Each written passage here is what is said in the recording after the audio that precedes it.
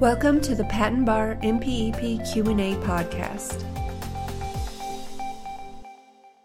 Today's question is as follows.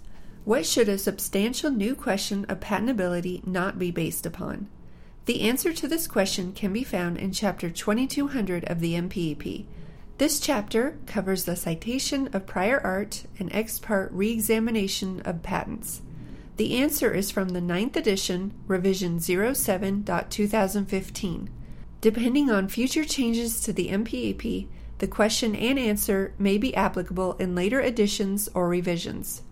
Again, what should a substantial new question of patentability not be based upon? As shown in Chapter 2200, a substantial new question cannot be based upon prior art expressly relied upon by the examiner during the prosecution, or prior art which was actually discussed. This question and answer comes from Section 2216 of the MPEP. The following is a brief summary of Section 2216. MPEP 2216, Substantial New Question of Patentability. The request must include a statement that points out each new question of patentability based on prior patents and printed publications. If a substantial new question is brought forth, the patent owner will need to file a statement within 2 months. Further details concerning the meaning of a substantial new question of patentability are covered in this section.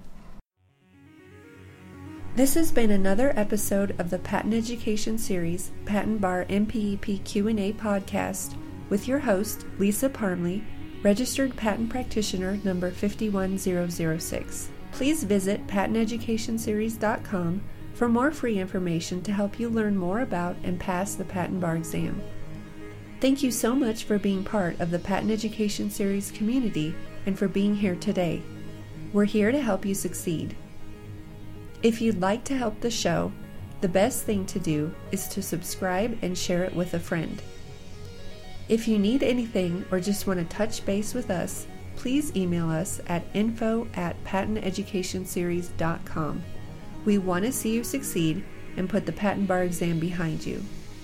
So again, head over to patenteducationseries.com for more free materials and information to help you pass the Patent Bar and get on the road to a new career as a patent practitioner.